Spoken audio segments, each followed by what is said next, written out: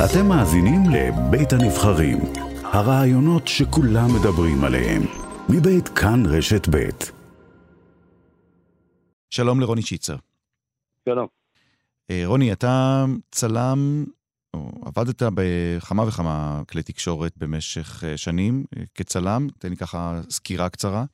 בתקופה של האינתיפאדה הראשונה התחלתי לצלם, התחלתי כעצמאי, עבדתי לעיתון ערבי ישראלי שנקרא אליט אחד, שם התחלתי, אחרי זה התגלגלתי בעוד איזה כמה מקומות, עד שהגעתי למעריב, ושם הייתי צלם של מעריב בצפון, הייתי במעריב 12 שנים, עברתי לידיעות אחרונות, גם כן בצפון, ואחרי לבנון השנייה חזרתי למרכז כצלם עצמאי.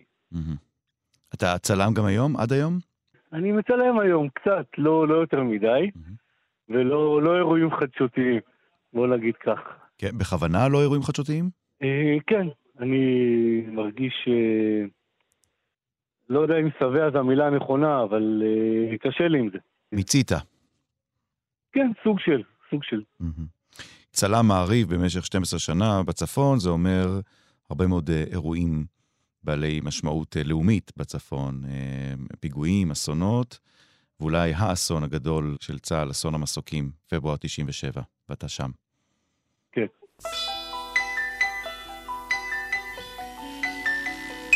השעה 7 בערב, 2 מסוקי תובלה מדגם יסעור בדרכם לפעילות מבצעית בלבנון.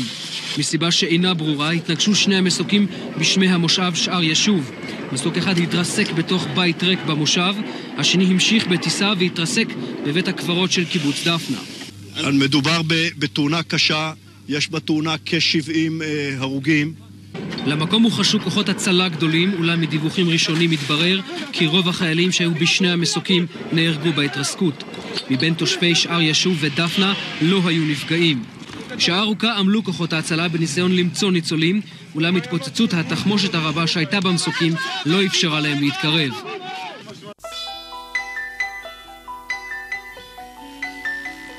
איך הגעת לשם? הייתי בבית, בטיול עם הכלב, והתקשר אליי יארי כחל, הוא היה אז כתב של ערוץ 2 בחיפה, ושאל אותי אם אני יודע משהו על איזו התנגשות של 2 מטוסים קלים באזור ראש פינה. אמרתי לו שאני לא יודע שום דבר, אבל אני יכול לבדוק. חזרתי הביתה, בדיוק בכניסה היה בחור, שכן שהיה איש מילואים בטייסת של המסוקים, ואמר לי, תשמע, היה עכשיו אירוע אצלנו בטייסת, 2 מסוקים, וזהו, ומשם התחלתי לנסוע, כתבתי את אבי אשכנזי בדרך, הוא היה את הכתב שלי, ונסענו לאזור קריית 8. לא נסעתם, טסתם לשם. טסנו, כן, טסנו, זו הגדרה יפה, כן, ממש נסיעה מטורפת. וכשהגענו לאזור ראש פינה, אתה כבר מתחיל לראות את כל הפצצות תאורה בשמיים, האמת שבכלל לא ידענו למה אנחנו נכנסים. אתה יודע, זה עוד היה לפני האינטרנט, ולפני הטוויטרים, ולפני הוואטסאפים, זה היה תקופה אחרת לגמרי, ואתה לא ממש יודע מה בדיוק קורה, עד שהתחילו השידורים הישירים בערוץ 2, ואז אתה כבר מתחיל לקבל טלפונים, אתה יודע, קרובי משפחה, חברים, כאילו, אתה יודע, כל אחד רוצה לדעת מה קורה וזה. וכשהגענו ליציאה מקריית 8, שם התחלנו להבין מה קורה, התחלנו לראות רכבים צבאיים עמוסים באלונקות ריקות, נוסעים לכיוון של שער ישוב, באמת שהגענו מהר מאוד, ולא ידענו כל כך לאן ללכת, כי היו 2 זירות שונות של המסוקים. אחת כאילו בשדה פתוח מחוץ לשער ישוב, ואחת בתוך שער ישוב עצמה. נסענו לשטח הפתוח. קר כאילו איזושהי תקווה מטופשת, אתה יודע, לא ממש מציאותית, שאולי שם היו ניצולים, אבל שהגענו לשם, מהר מאוד אתה מבין שזה אירוע שלא היית בו אף פעם לפני זה. קשה לי אפילו למצוא את המילים לתאר את זה. אתה יכול להיזכר בקולות? אתה זוכר קולות משם? לא היו קולות. פשוט היה שקט מוחלט. פשוט. כאילו חוץ מהוראות לחיילים, תביאו את זה, תזיזו פה, תזיזו שם, זה היה שקט מוחלט.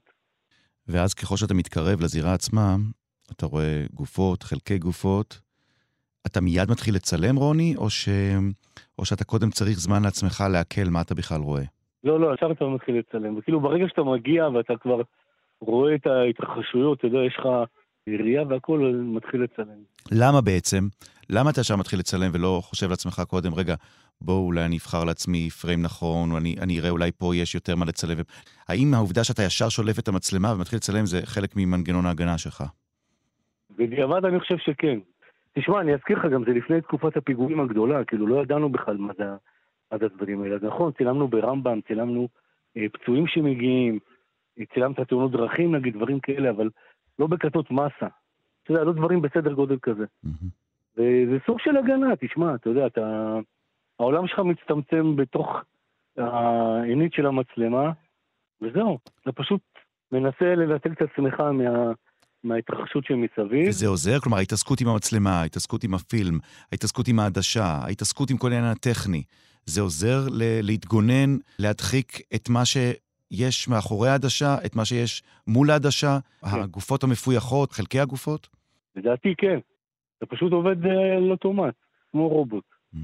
אז נכון שאתה מחפש את הזוויות צילום, ואתה מחפש את הדברים המעניינים, אבל אתה עדיין עושה את זה, שהעיניים הם בתוך העינית, אתה כאילו גם פיזית וגם מטאפורית, אתה משתדל לחשוב רק על הצד המקצועי, ולא להיכנס, אתה יודע, למחשבות, מה בדיוק אתה מצלם.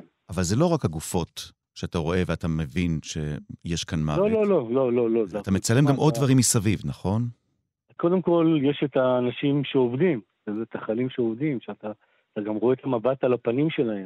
אתה רואה גם את החברים שלך, אתה רואה כאילו את הקולגות שלך, פינוי של הגופות והכל. זה לא נעים להגיד, אבל זה קטע שהוא מס, שאתה חייב לצלם אותו והכל, אבל אותי יותר תמיד עניין התגובות של האנשים מסביב. אני חושב שתמונה טובה, תמונה שמראה מישהו, אפילו עם מבט מאוד מסוים בפנים, היא מזעזעת הרבה יותר מצילום של גופה או משהו כזה, או אפילו של מסוק ארוז. כאילו, התגובות האנושיות הן הרבה יותר חזקות, הן הרבה יותר מעניינות גם כן. אני חושב שהן גם הרבה יותר מעבירות מסר. כי אתה יכול פשוט לראות את עצמך בתמונה הזאת. זה כאילו, איך אני הייתי נראה, או איך אני הייתי מגיב, אם הייתי נמצא בסיטואציה כזאת.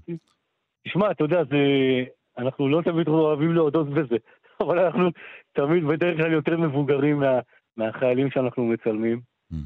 כאילו יש לנו קצת יותר, נגיד, ניסיון או דברים כאלה וזה, והחיילים האלה יכולים להיות האחים הצעירים שלך, או יש כאלה שגם יכולים להיות הילדים שלהם, וזה יותר מעניין, כאילו, אתה יודע, יותר עוצמתי, אני חושב, הקטע הזה של להעביר את מה שהם מרגישים.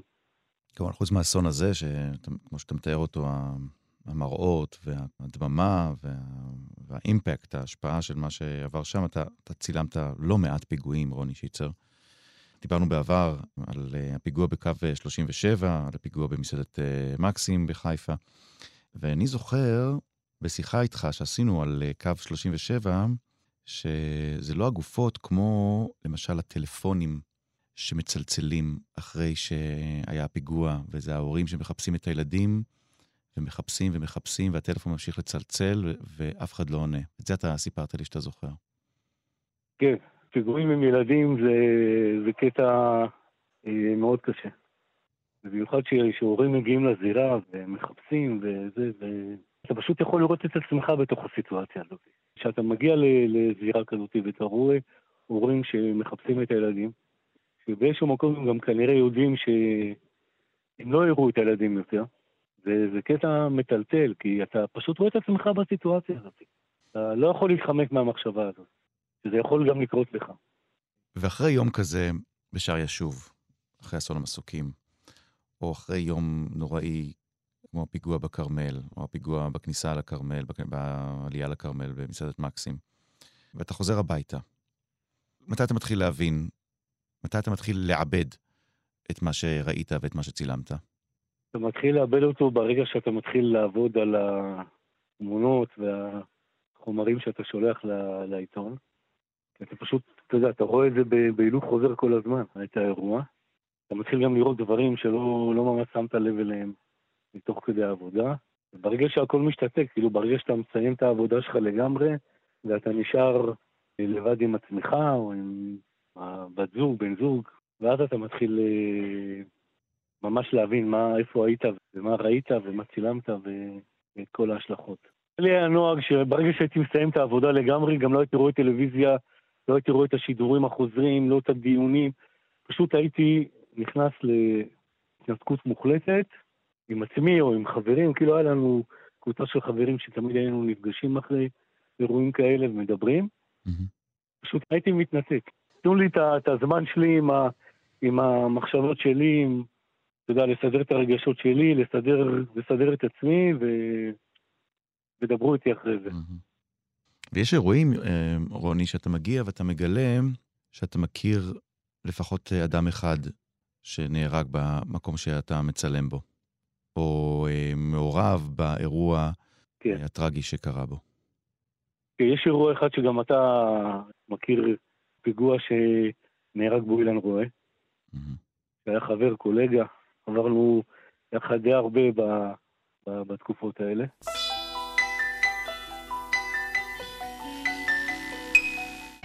אנחנו כאן בכל ישראל. עכשיו מותר לפרסם שהיה לפני הצהריים פיגוע קשה בדרום לבנון. את הפרטים הראשונים מביאה כרמלה מנשה.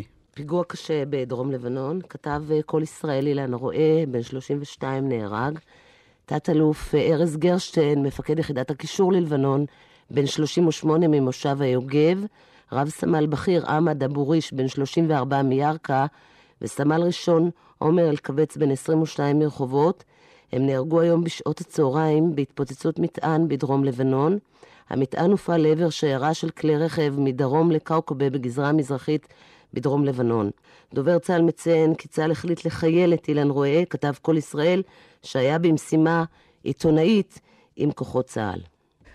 סמל אילן רואה, שהוא חברנו הטוב, איש כל ישראל, נהרג היום בדרום לבנון, ואנחנו, מאוד קשה לנו השידור הזה היום.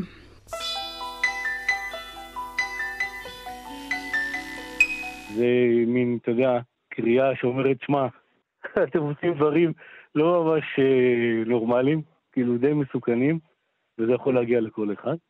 ובאסון של השייטת.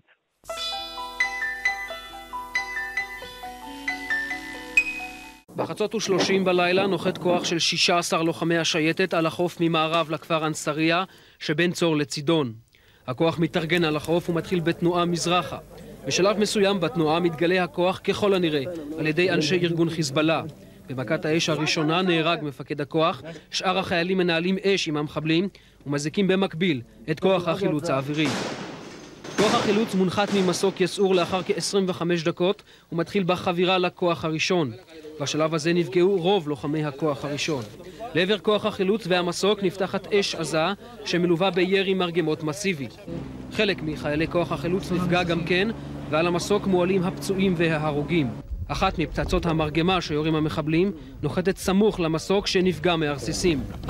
כוח החילוץ נשאר בינתיים בשטח וסורק את מקום ההתקלות בחיפוש אחר נפגעים נוספים מהכוח הראשון. לקראת השעה 4 לפנות בוקר מקבל כוח החילוץ הוראה לעזוב את השטח. היסעור ממריא פגוע ללא אחד החיילים שמוכרז נהדר. היסעור מצליח לנחות בתוך שטח ישראל. 11 חיילי צה"ל הרוגים ו4 פצועים. אחד במצב בינוני עד קשה, השני בינוני והשאר קל עד בינוני.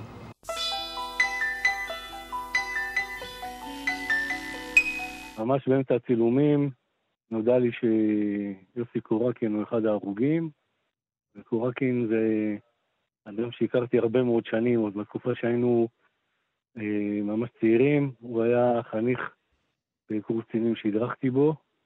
אחרי זה היה בינינו קשר כי הילד אלמנתו עבדה עם אשתי אז, ואתה יודע, היינו נפגשים מדי פעם בכל מיני מקומות, דווקא לא צבאיים בכלל.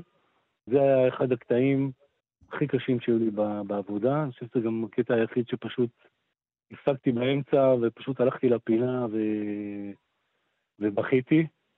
לא קטע קל. זה לא קטע קל. אני לא יודע, אנשים שמכירים אותו, שזוכרים אותו, תשמע, זה בן אדם שנראה כמו בן אלים, כאילו, אתה יודע. לא בן אדם שאמור לקרות לו משהו.